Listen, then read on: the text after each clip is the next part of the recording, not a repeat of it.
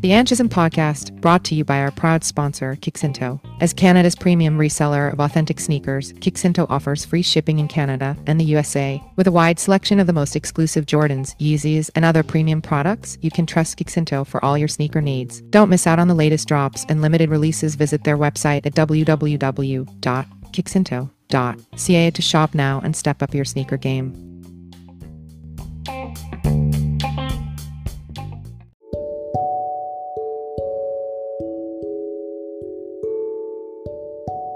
Today on the podcast, we have Bowden, a legal professional who has excelled in personal injury law and has been working in the higher education for half a decade now. His specializations also encompass professional negligence, clinical and medical matters, and industrial disease.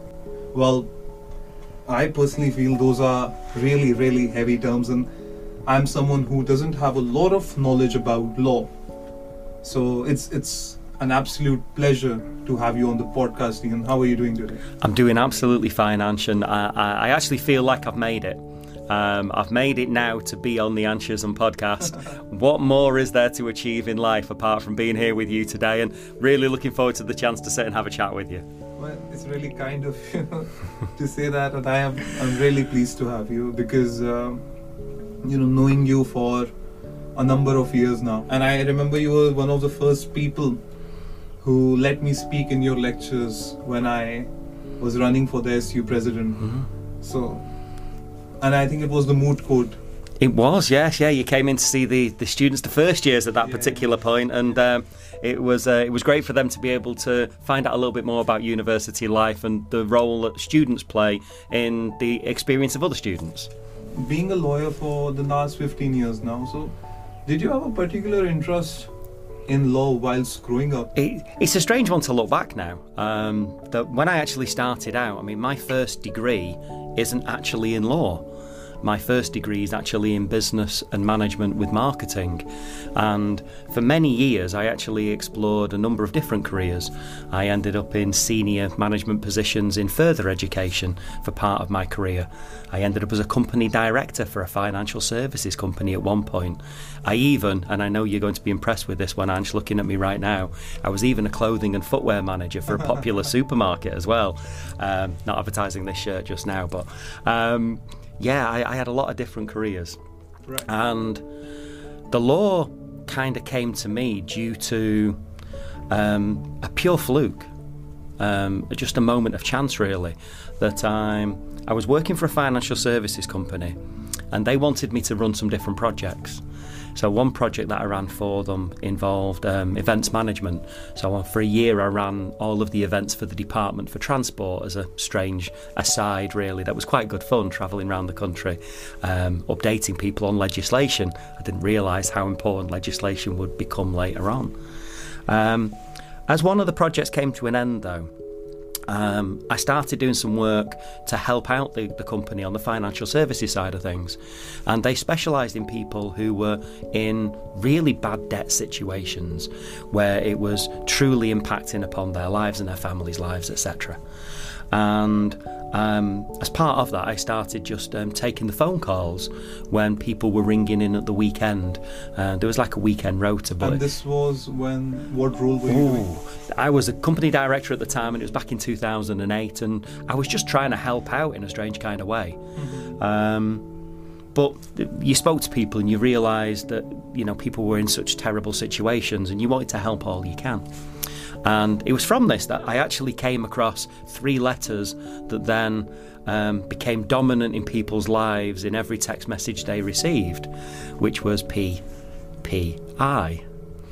So payment protection insurance became this thing where in many years later, I don't think many people didn't receive a text message about payment protection insurance and could you make a claim, that type of thing.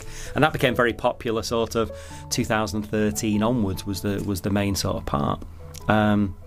Interestingly, in 2008, I actually came across the fact that people were being charged these huge sums, and there'd just been a case that had gone through court. And in that case that had gone through court, somebody had been successful in getting the money back. So I sat there one evening, it was about 6 o'clock, and started looking through some of the files. And I picked out a file for a customer I'd spoken to at the weekend and looked at their statements. And you could see how much money was being spent just for this insurance policy.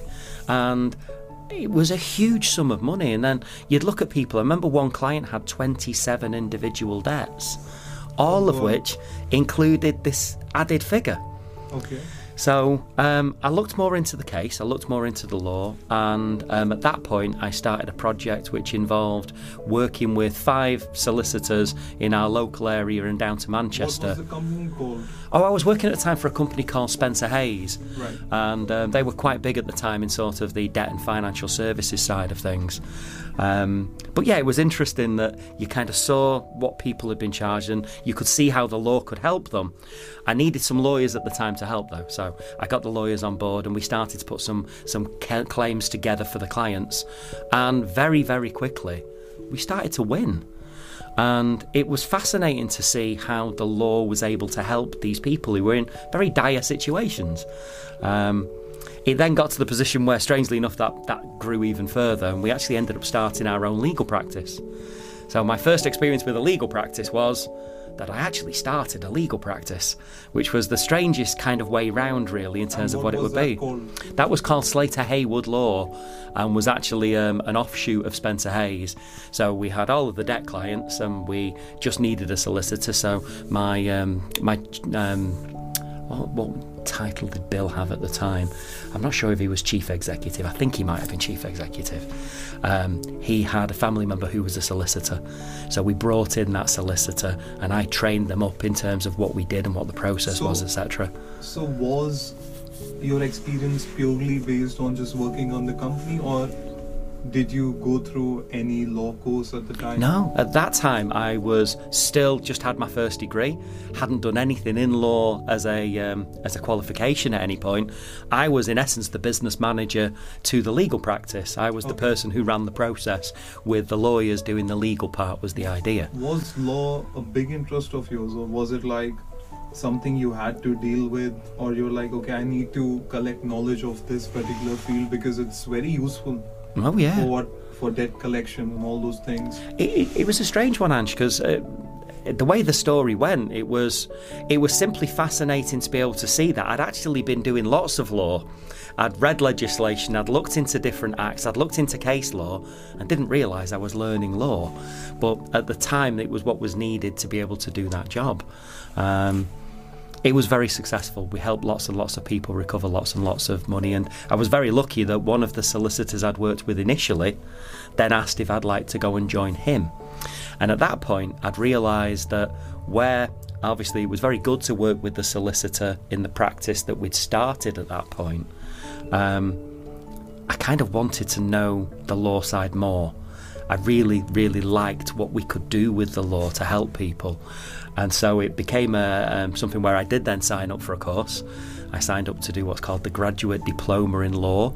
So that kind of converts an existing degree into a law degree. And I spent 2 evenings a week down in Manchester completing that particular qualification. At the University of Law? It wasn't actually. I was at Manchester Metropolitan University at that time.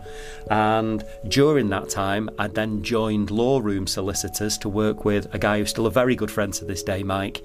And Mike gave me the opportunity to not just work on that one area of law that we'd set up in Blackburn, but to start to explore other areas of law as well. And it became something which was a really, really good partnership between what we could do. So yeah, the law came in a very strange way, and I then ended up managing kind of the business management side of things whilst I was still completing my law qualifications, and then got to the position where I'd finished my GDL. I'd then gone to the University of Law and completed my legal practice certificate, and then went a step further and became a solicitor advocate, just because I like to be one step further than the people I'd been working with. So it was fantastic. So it was purely by chance. There was no big dream. There was no woke up one day thinking I'm going to be a lawyer. There was just lots of series of events where you could see the power of the law and how it could help. did watching Suits help? I think watching Suits helps every single person who wants to be a lawyer, because you undoubtedly end up watching that TV programme thinking, I want to be Harvey. Me and Mike used to have a joke that he was Harvey and I was Mike, so even then it permeated what we did there as well, and it was fascinating to watch the programme, and then strangely enough to contrast how different reality is from what happens in Suits. But yeah, it was fantastic. But yeah, it's something that, you know, aspiring law students could, you know, look up to and be like, okay, I want to be the best closer in the city or whatever. Do you know, it's strange, I actually, as part of my teaching, use certain old films to teach students certain things. So strangely, Ange, my actual films that I like are really old. I like black and white films from kind of the 1940s and 50s. They're kind of my passion. And there's a film called Witness for the Prosecution, and it's one of my favourite films due to how the court case works, and the court case is just fantastically well done. But we teach students advocacy as part of the programmes that we do here, and it's really good to show them how advocacy is represented in that case. So we actually use it as part of the prep, so TV can be very handy to learn from. Indeed. And what are your favourite law shows, you know, something that you enjoy watching and it's a good watch? Oh, to me it's always either Suits, because let's face it, it's just such a good story all the way through, or it's watching something like Law and Order. Strange Law and Order, because obviously it's in two parts, and the police bit you've just got to kind of get past, but the law part that follows is usually really good when they get into a courtroom. But I also used to really love a programme called Murder One that I don't think most people know. It was the strangest programme, because it was 24 weeks, an hour a week, and it told the story of one murder case. And I found it absolutely compelling viewing to watch how that one works. So for everybody who's watching, if you've not seen it, go and watch Murder One. You'll learn an awful lot about how the law works, particularly in America, but the advocates in that are particularly good. As you became a solicitor advocate, and you know, you wanted to be one step further from your colleagues, and it's good to have that healthy competition, and it's your own personal development. You don't get a law degree by fluke. It's a lot of work. Absolutely. It's if the law was easy, we wouldn't actually need law degrees in a strange kind of way. The law has lots and lots of challenges to it, but rising to those challenges and achieving what you set out to do is actually one of the greatest achievements that I've actually had in my career. And every day I'm still very proud to be on the roll of solicitors in England and Wales. It makes a really big difference. What do you feel is the transition from being in professional practice, in, you know, providing legal advice to companies, to actually teaching law? What's that transition like? Interesting. I kind of remember on my first days when I arrived here at Bolton, and I was given the classes I was going to teach, and I had that moment that I imagine that most colleagues who have transitioned from professional into academic practice have, which is, I'm not sure what the first word's going to be. And then you get to the point where you suddenly realise that you're in a position where you don't have to change too much. It seems like it's going to be a big step, but to use law as a great example, law requires you to be an academic when you are in practice. You are often telling your client and explaining to your client how the law impacts upon their case. If you're a solicitor advocate, you're explaining your view of the law to a court, which again is very, very similar in terms of what it would be. When we look at how obviously you achieve at the highest levels in academia, it's about being able to critically evaluate and to look at those particular things with a critical eye. Well, that's how you become a good lawyer, because it's not about necessarily just knowing your own case. It's about anticipating the other side's case as well, and understanding where their strengths might be and what points you need to challenge. So it actually prepares you really well. It still doesn't change the fact you don't know what your first word's going to be. What you then realise as you get more experienced in the academic side, from my point of view, is you never know what the first word's going to be. You turn up and you provide the experience that you would want to have yourself, And I've always treated my students in a strange kind of way, the same way I taught my clients. So I've always seen them as being in it together. To make them prepare for the real world? Yeah, absolutely. They need to understand that those relationships that you build are something which is an absolute cornerstone of what you do in the law. There's so many aspects which involves partnerships and working with other people, be it your client, be it with your colleagues, be it with counsel if you're using a barrister, etc. Even the defendants in the case strangely become contacts, because even though they're on the opposite side of the case, you end up working with the same people regularly, and so the better your relationships with them, the actual easier it is to be able to achieve what you're setting out to do. People are not too keen to go to the court, even if it's for justice, because I feel that people have certainly lost faith in the lawmakers, in the justice makers, in the government. So how difficult is it to say you have a client who has a strong case but they do not want to go to the court? Is that a challenge that is very common, or? Absolutely. It's a strange one, really. That obviously we set up a legal advice centre here at the University of Bolton, and we set that up 4 years ago, and it's been monumentally successful. How many people have we? We're now approaching 700 clients that we've helped over that period of time, and we've had pro bono. and we've had probably about 150 or so students who've gone through the centre who've absolutely done us proud. You know, without them, the centre can never be a success. But when you look at the actual role that we perform, I've got a strange dual role because I run the Legal Advice Centre, but I'm also a committee member of the local law society. And we have a regular committee meeting, and as part of it, my colleagues there upon the committee very kindly added an agenda item, which is the University of Bolton. So it gives me a platform to be able to speak to all of the local solicitors about the work that we do. Part of that has often been about the work of the Legal Advice Centre, and we of course share how popular the centre's been. The strange part is that you actually find out when you meet with these solicitors that they would happily provide their advice for free in an awful lot of circumstances.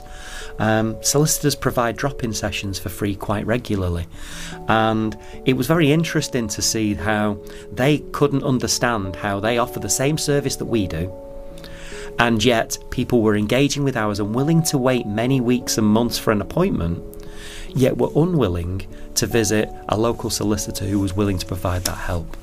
So it echoes the point that you've mentioned here about that fear factor. There's definitely some sort of fear of crossing a threshold. Now, I recognised that when I was in practice. The more barriers you put up between you and your clients, the more obstacles that your client has to get through. So when we set up the Legal Advice Centre, we tried to remove those obstacles as much as we possibly could. So where we set it up, how we set it up, the absolutely fantastic team. Yeah, and that starts with everybody. You know, I've been very lucky to work at the Institute of Management, now McCulloch building here, where the team who are working that centre every day absolutely have done a wonderful job in helping the centre to be a success. The moment somebody walks through the door and they have Christine facing them who welcomes them, makes them feel comfortable but professionally dealt with. Steve and Carlos and the work that they do, you know, absolutely a professional front.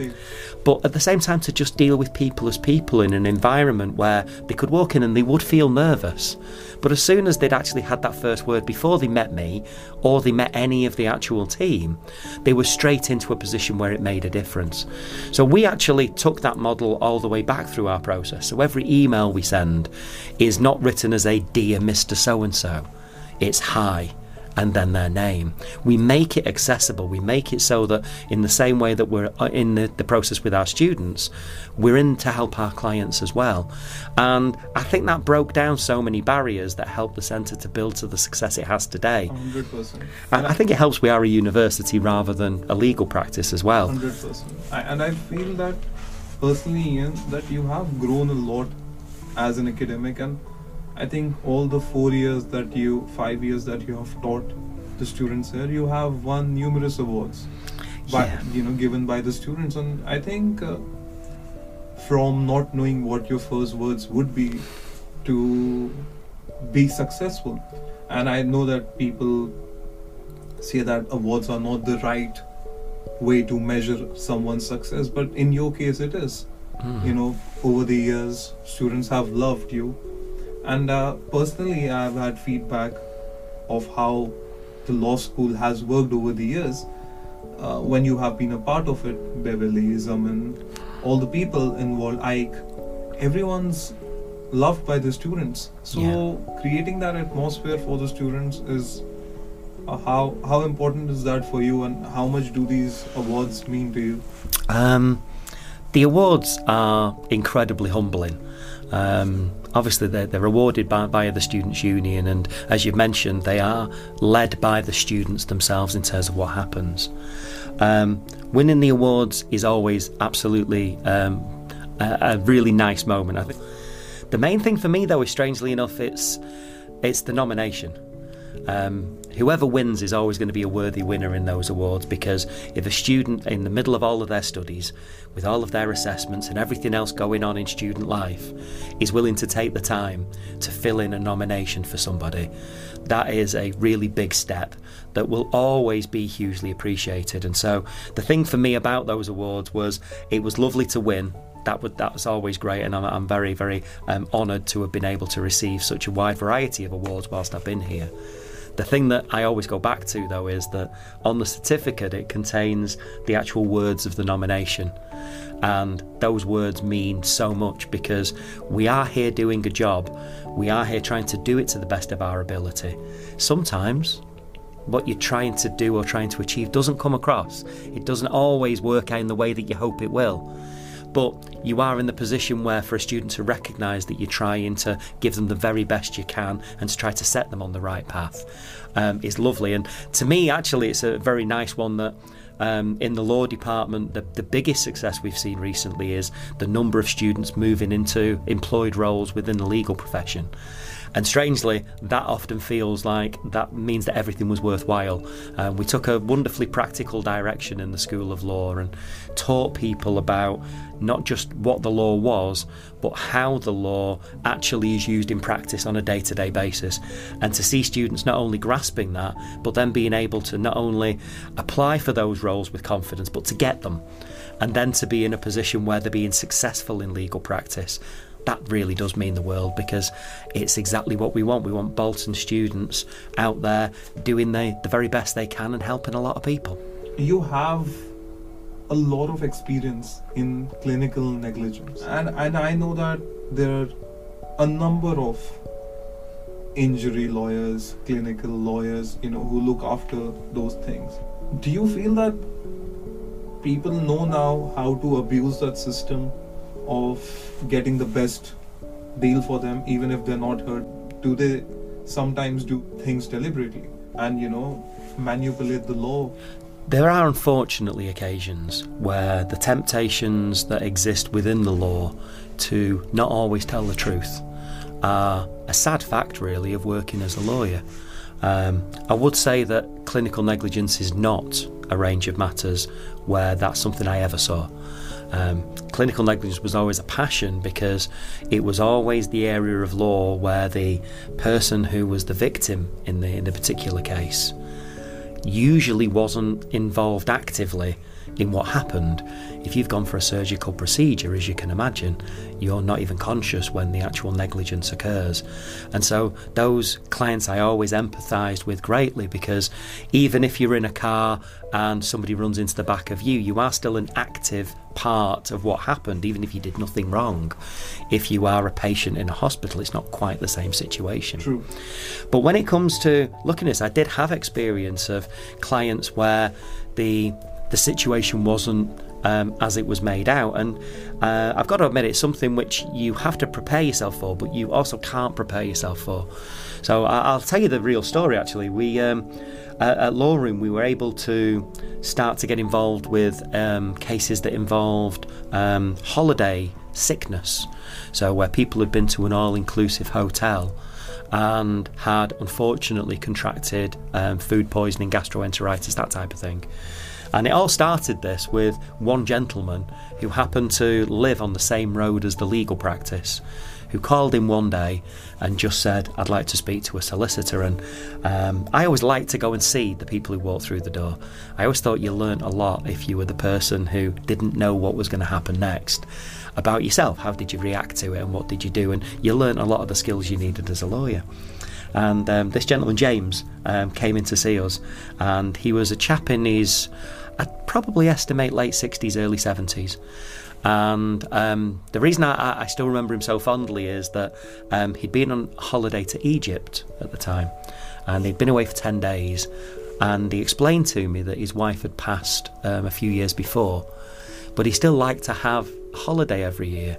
So even though he was on his own, he chose to still go and explore parts of the world he hadn't seen. And I've got to admit, I was sat there, Ansh, and I kind of looked at him and thought, I kind of want to be this guy in the future. I love the idea that I could be in that sort of stage of my life and still wanting to explore and still wanting to see new things. To hear his story then, that on day 3 of his holiday he'd become unwell. He had been confined to his room. They'd sent a doctor who tried to give him injections that he didn't know what they were.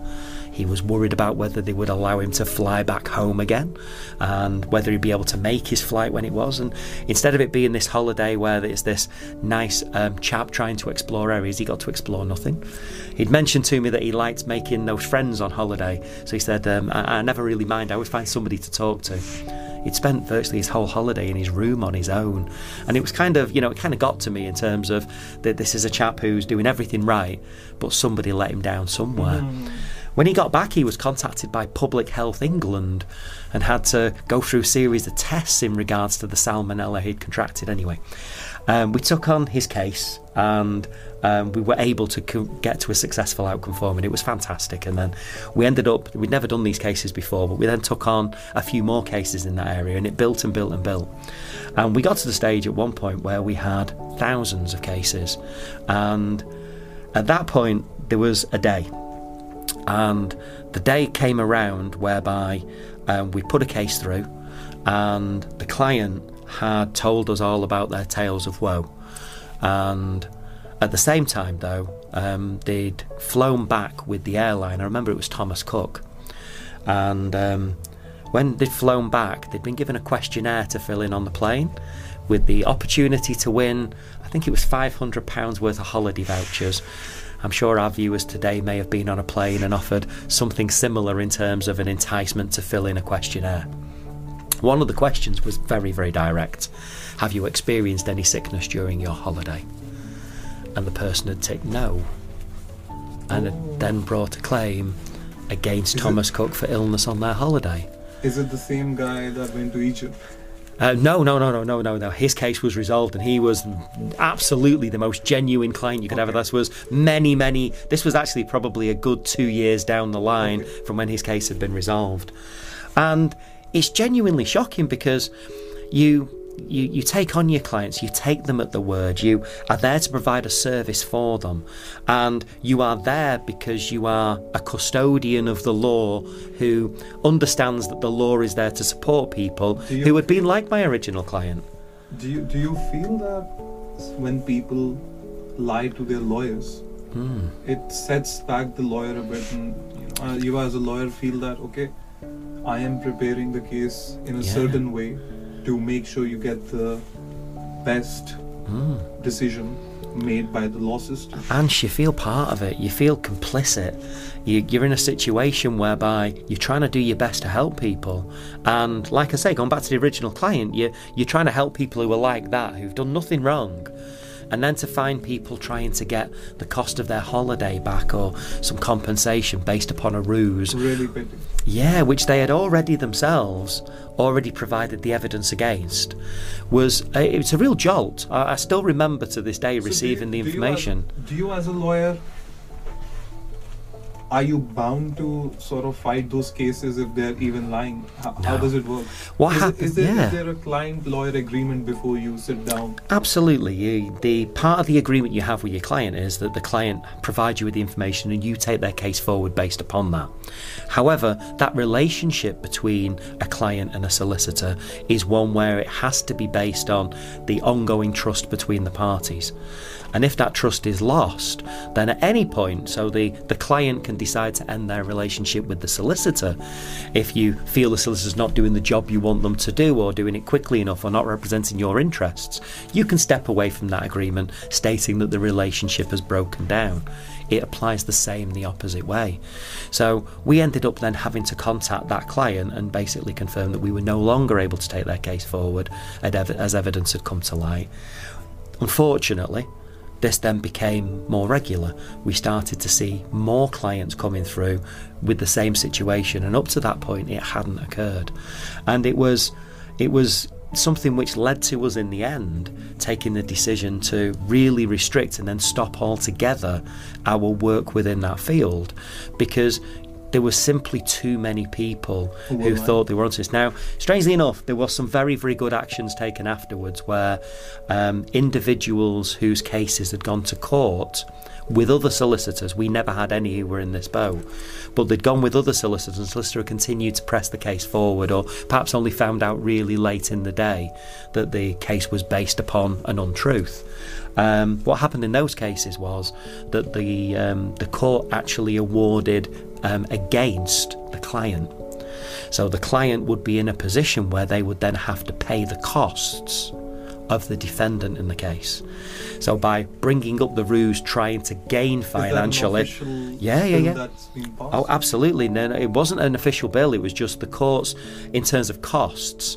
The rule in England and Wales is that the loser pays. Now, if you lose because you've told a lie, then the court will absolutely insist on you paying the other side's costs. Absolutely, yeah. So in the end, it actually started to rectify itself further down the line after we'd come out of that particular sector, just simply based upon the fact that there was a position there where you could see that the courts were willing to charge people where they had done this, and hopefully it then became self-rectification. But it still doesn't change the fact that you still feel very let down by those people that you put a lot of time and effort into. I mean, when we close those cases, we have done everything that we should do. We just simply don't get paid. We don't get anything back for our part of the process, which I can imagine lots of people feeling really sympathetic for lawyers not getting paid right now. People don't feel sympathetic. Yeah, no. I don't think they do. I think people have a very bad image of lawyers in their mind. They do.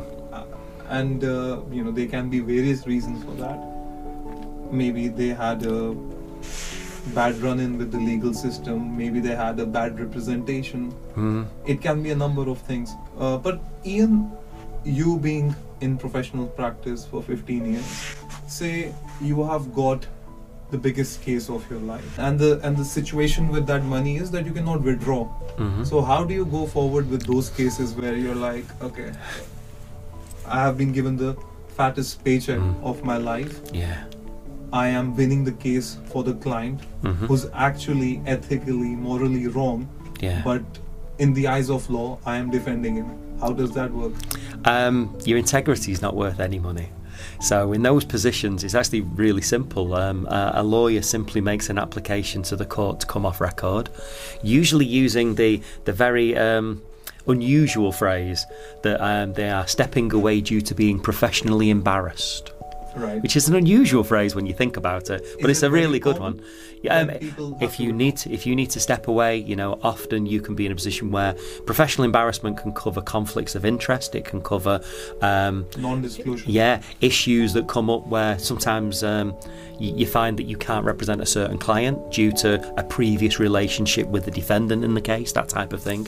Or it can be that you find out that there is fundamental dishonesty in part of the case, but you would always step away. But Ian, does that not make the case weaker for them? It potentially, yeah, but the courts are very good at understanding that professional embarrassment covers a multitude of sins, and they would simply understand that they would simply state, okay, you are removed from the record, and then they would turn to the client to ask if they had engaged further representation, and then if they've engaged further representation, then you simply keep your counsel, because as well as duties in regards to things like conflict of interest, we have duties in regards to confidentiality as well, which are built into our code of conduct.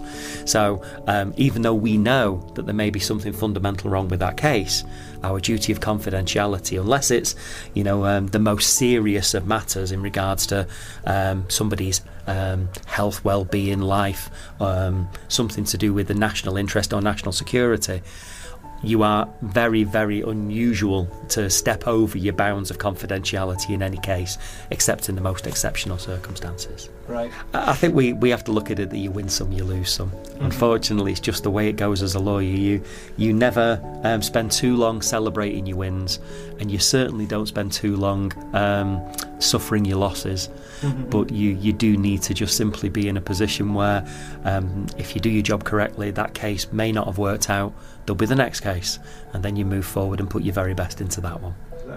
So, in your experience, Ian, how do you see significant challenges? Are there days when you're like, I really don't know why I'm doing this? And are there days like, I'm glad I'm doing this? Or is it every day is the same? You wake up and you're like, I'm grateful for being a student of law, because you might be an advocate, you can be a solicitor, you can be a judge, but you never stop being a student of law. There's kind of a multitude of things in that one. Firstly, the last point about being a student of law. The reason law's so much fun is that I could write a lecture today and plan to deliver it tomorrow, and it might not be relevant. The law might change in the meantime. I might have missed a case that suddenly changes a point. And that's wonderful, because when you're teaching law, to be in a position where you have to still think on your feet in the same way you do in practice, to be up to date, to ensure that you know the case law that's gone through in that intervening period, is incredibly important, but also incredibly refreshing. You never feel like you're delivering the same content that you've delivered previously. It's updated every step of the way. In terms of getting up in the morning, that's an interesting one, Ange, because I genuinely have to say that I've never had a moment where I have not enjoyed coming into work since I started here 5 years ago.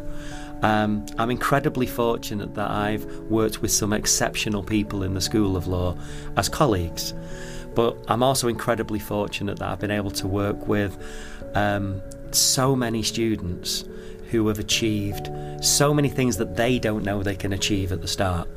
And so every day you're kind of looking at those students, and you can be in any class and see just a point drop with somebody, and suddenly they're absolutely clear. Actually, I had it earlier today. To complete an assessment earlier today with a student who's on the LLM with Solicitors Qualifying Exam Programme, which is my programme, and they were completing an assessment today, and they walked in and said that they didn't know, they weren't sure they knew any of the answers in terms of what they needed to do, and it was an oral examination today.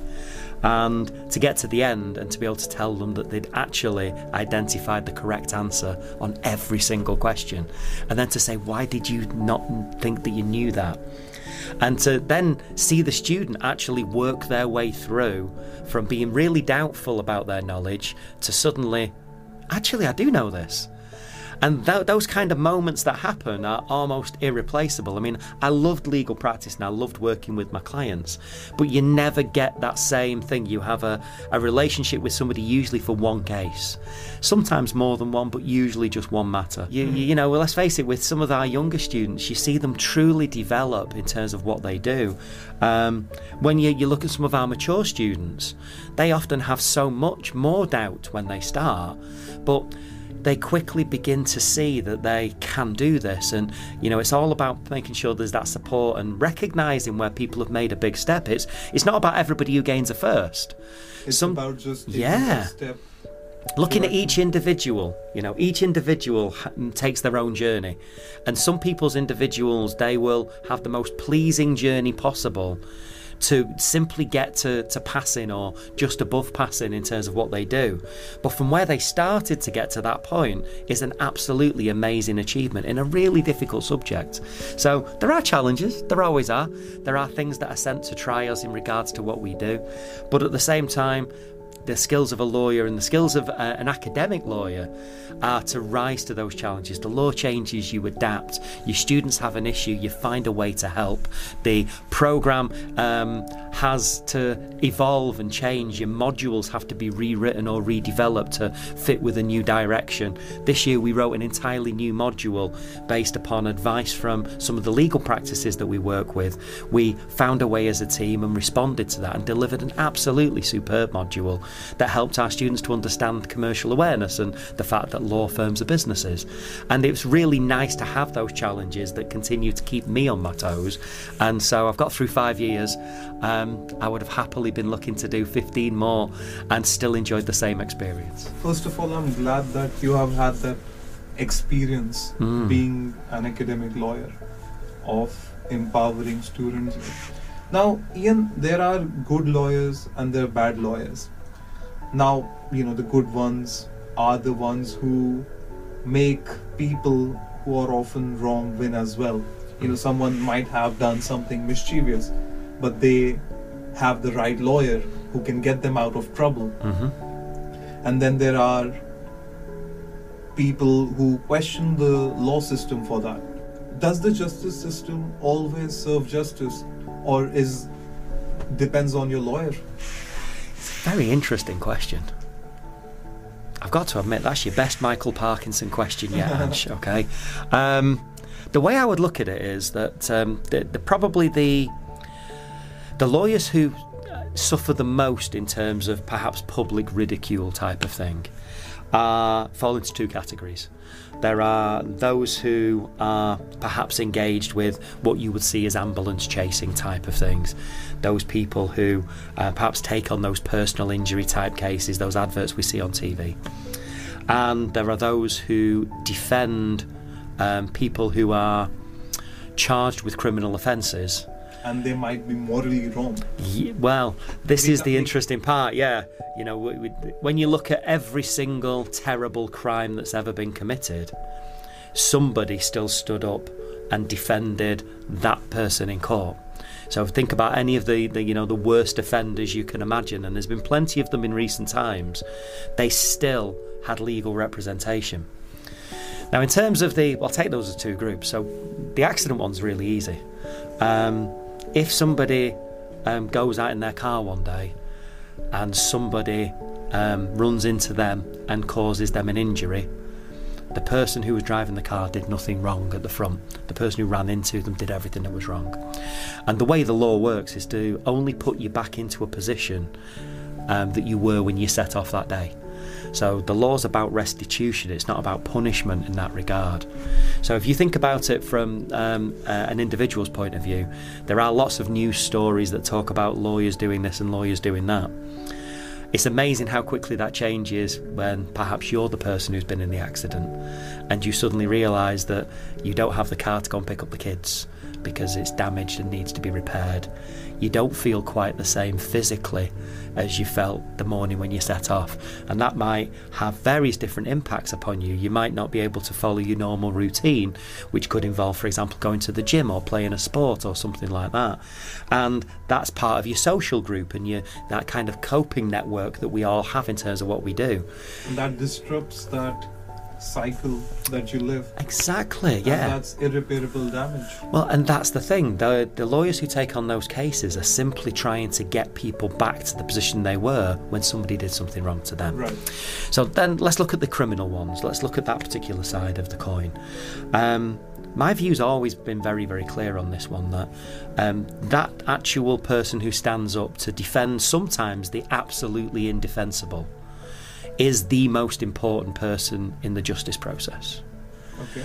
Because you can only have a safe conviction of somebody if they have had the most robust and expertly delivered defence put forward as possible. So you're saying that no matter how indefensible a person is, yeah, they deserve to go through the justice system. Because only if they are then convicted is it a safe conviction. If you didn't allow them that absolute top level defence, then you are leaving yourself wide open to lots of people being able to potentially walk free on appeal. Mm-hmm. You know, I didn't have this provided to me, I didn't have this opportunity to be defended properly, is a technical thing, but that process is there to protect us all. I mean, there's many people who are accused of the most heinous crimes who are actually perfectly innocent, and we've seen lots of different circumstances where we've had miscarriages of justice, or where it's been found out later that the person first accused actually wasn't the guilty person at all. You know, mistakes had been made as parts of investigations. So even though that person is standing up defending somebody who may be very, very guilty of the offence and may be absolutely worthy of the punishment that's due, it is only going to be a safe conviction if they have the most robust and expertly put together defence possible, so that when the jury make their decision, they're making it based upon the fact that the evidence still confirms a conviction, not because there wasn't a defence provided. No, it absolutely makes sense that everyone deserves to go through the right process. Yeah. Sometimes, but I am not an expert in law. Sometimes I feel, Ian, when I look at cases like there was a case now, someone who was illegally streaming the Premier League has been jailed for 35 years or been given a fine of I don't know how much. And then there was a case of someone who committed a heinous crime, but they have just been given jail for 10 odd years. Yeah. Now, in cases like those, common people like us who do not have an understanding about the law and the justice system, how do we put our trust in the justice system, in the so-called justice system? Yeah. And how do we believe that the justice system always serves justice? And it's fair enough to say that laws made by human beings and us as human beings tend to make mistakes. But those mistakes cost people their lives. Absolutely. It's a really difficult one. Fortunately, normally in these matters, Ansh, I would turn to my colleagues in crime and criminal justice who are absolutely superb at talking about the nature of restorative justice, sentencing guidelines and how they apply, etc. Answering this more just as a personal view, I can only agree with you. When we actually look at the tariffs that are handed down when people are sentenced for certain crimes, it is often interesting to read in the judgment. The judge looked to say often that they wish they could have applied a different sentence, but they can't because of the guidelines that are provided. But there is also another side to this, which is that when we look at our penal system, prison is often seen as a means of punishment, but it should be seen as a rehab program. It should be the rehabilitation of the offender. It shouldn't be that one person is kind of cast out for life based upon what could have been, and I do emphasise the could have been there, a mistake made due to circumstances at the time, due to inexperience, due to immaturity, due to not being aware of consequences, that type of thing. I mean, the classic example being the young people who get involved, unfortunately, in the drugs trade as a great example, or involved in gangs and then involved in the violence that's often associated with those. Let's face it, if we looked at that as in a penalty terms as something where that person is kind of finished for life, then we're literally throwing away a young person who could potentially be rehabilitated into something else. But I do agree with you that when you look at certain offences, when they're compared in the news, it's a very easy headline to write and a very appropriate one to write. But there is an awful lot that goes into trying to create a model that simply does try to punish offenders in a way which is appropriate. It's not always going to be perfect. That is true. And in the bigger cases that we're talking about, media has a big role to play. They already make the decision. They already know who should be convicted, who made the mistakes. And as a lawyer, how frustrating is it to see that, media is just out there, sometimes not telling facts, telling opinions of other people. And that does disrupt the proceedings of a case. Because when the public thinks that you are in the wrong, they already have an opinion, and it's very difficult to win against the public vote. Absolutely. The court of public opinion is unfortunately a very harsh one in regards to these things, and I actually teach as part of one of my classes that we look into the circumstances involving Cliff Richard from a few years ago, where obviously the BBC had let the local police had let the BBC know that they were going to be searching his premises, and when the police arrived, the news crews were already there filming, and of course there was no charge. There was no formal arrest, and there was certainly no conviction, and it led to the potential for the law to change. So, yes, what was the case, if you don't mind? It was about historical sexual abuse, alleged that he had been involved in, and yet there was not a shred of evidence to support that view. But what it led to, I mean, the law, it constantly has to evolve and constantly change, as we mentioned. Informing Cliff Richard or the BBC first that this is going to happen. Absolutely, it's 100% wrong. Which brings you back to your point about faith in justice and the systems and the arms of the state in regards to these things. But the way I have to look at it is you have to look at mistakes made and then look at the direction that it goes, and to see, for example, Cliff visiting the House of Commons and petitioning the relevant select committees for changes in the law in regards to the anonymity of the accused was really interesting to see how that debate then actually circulated again in the media. So the media had done something wrong, but there was then the opportunity for his rather incredibly unfortunate case to end up in a position whereby it opened up debate to say, should we have a change in the law here? And then we realised that the challenges, you have on the one side people who are falsely accused, and they have the issue of clearing their name due to what's been in the media. But then we have the media being incredibly helpful in other stories. Looking at the Jimmy Savile situation, the incredibly brave first person who came forward, the report of them coming forward brought the second person forward, Could you tell which us then brought the third more person. About the Jimmy Savile case? Yeah, again, it was historic sexual abuse, so it was a very similar situation in regards to what had happened. Okay. And we were in the position. Was he alleged, and was he convicted, or what happened? No, unfortunately, he'd passed away, so never faced justice in regards to what was undoubtedly the crimes that he had committed over many decades in regards to utilising his position of power as a celebrity, which enabled him access to people in lots of different settings, be it in TV studios, in radio studios, as part of his TV programmes, but also he used to visit hospitals and children's charities, and they also became situations where he abused individuals at that time. The media helped there, though, to actually expose everything that had happened. And when we look at those 2 points, it creates an almost impossible situation. We don't release somebody's story and their name, then we don't get the opportunity for other people to come forward who can corroborate. If we do release the name and it turns out to be something which it doesn't have foundation, then unfortunately, as we say, we end up with people whose name is smeared in the media, and unfortunately our laws are not fantastic at then redressing the balance. We as common people have a distrust because of stories you hear about influential people getting away with loads of things that they do. That's true. And when you think that people can just toy with the justice system, with the law system, with the judiciary, you feel really disheartened. And I think that is one of the biggest reasons why people do not want to engage. Yeah. And if they can resolve it out of the court, that's what they prefer.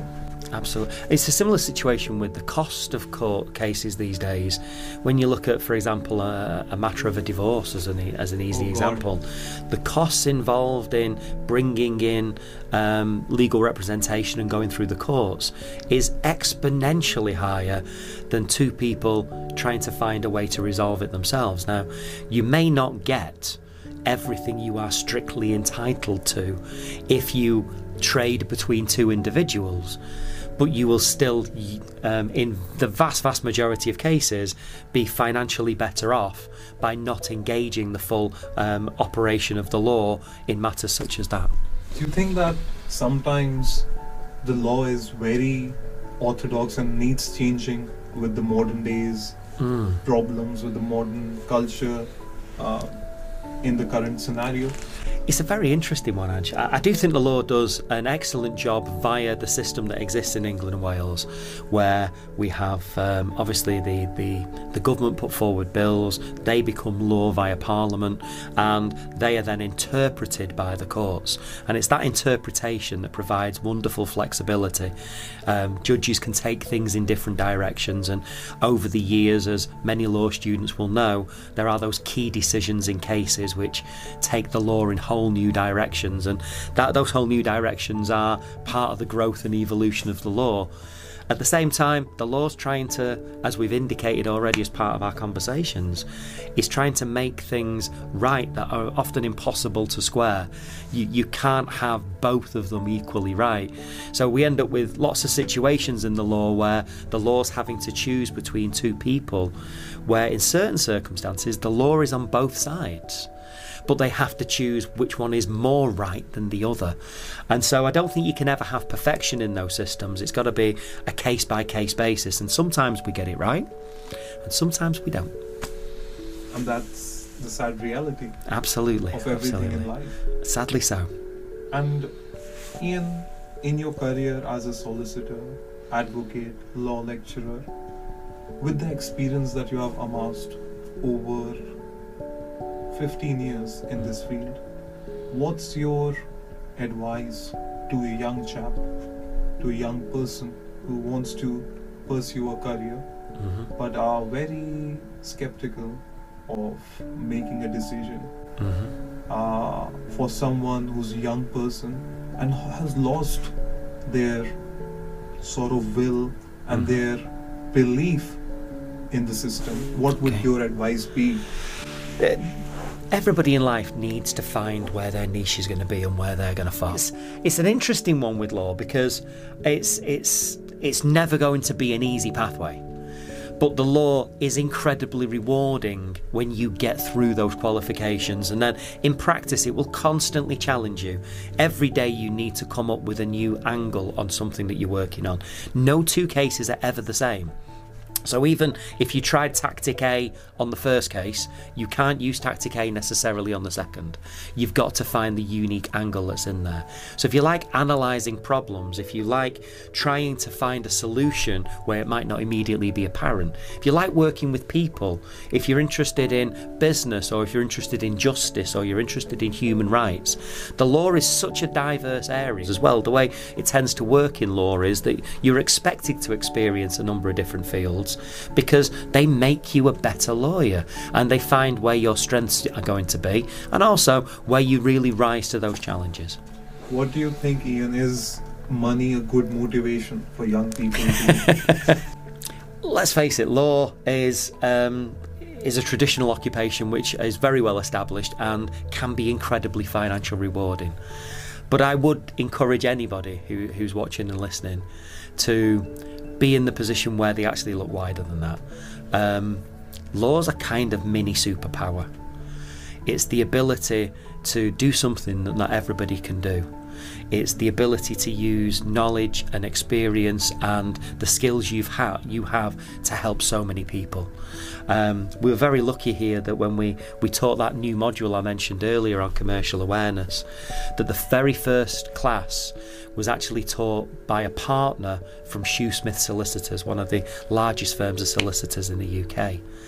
And that individual was happy to give up her time to come and actually share her knowledge with students who were during the second year programme here at the University of Bowden. And that's the type of thing that I would encourage people with the law to think about. Once you've got those skills, you have your little mini cape, you have your little mini superpower that you've got. It's nice to be able to use it for those purposes, and you can really, really help people to be able to get past the most difficult situations in their lives, because rest assured, nobody normally goes to a lawyer because things have gone right. They tend to go to a lawyer because something has gone wrong, and that lawyer is there to help them. So cast your net wide, help as many people as you can, think about your community, think about the people close to you, and use that superpower to help as many as you can.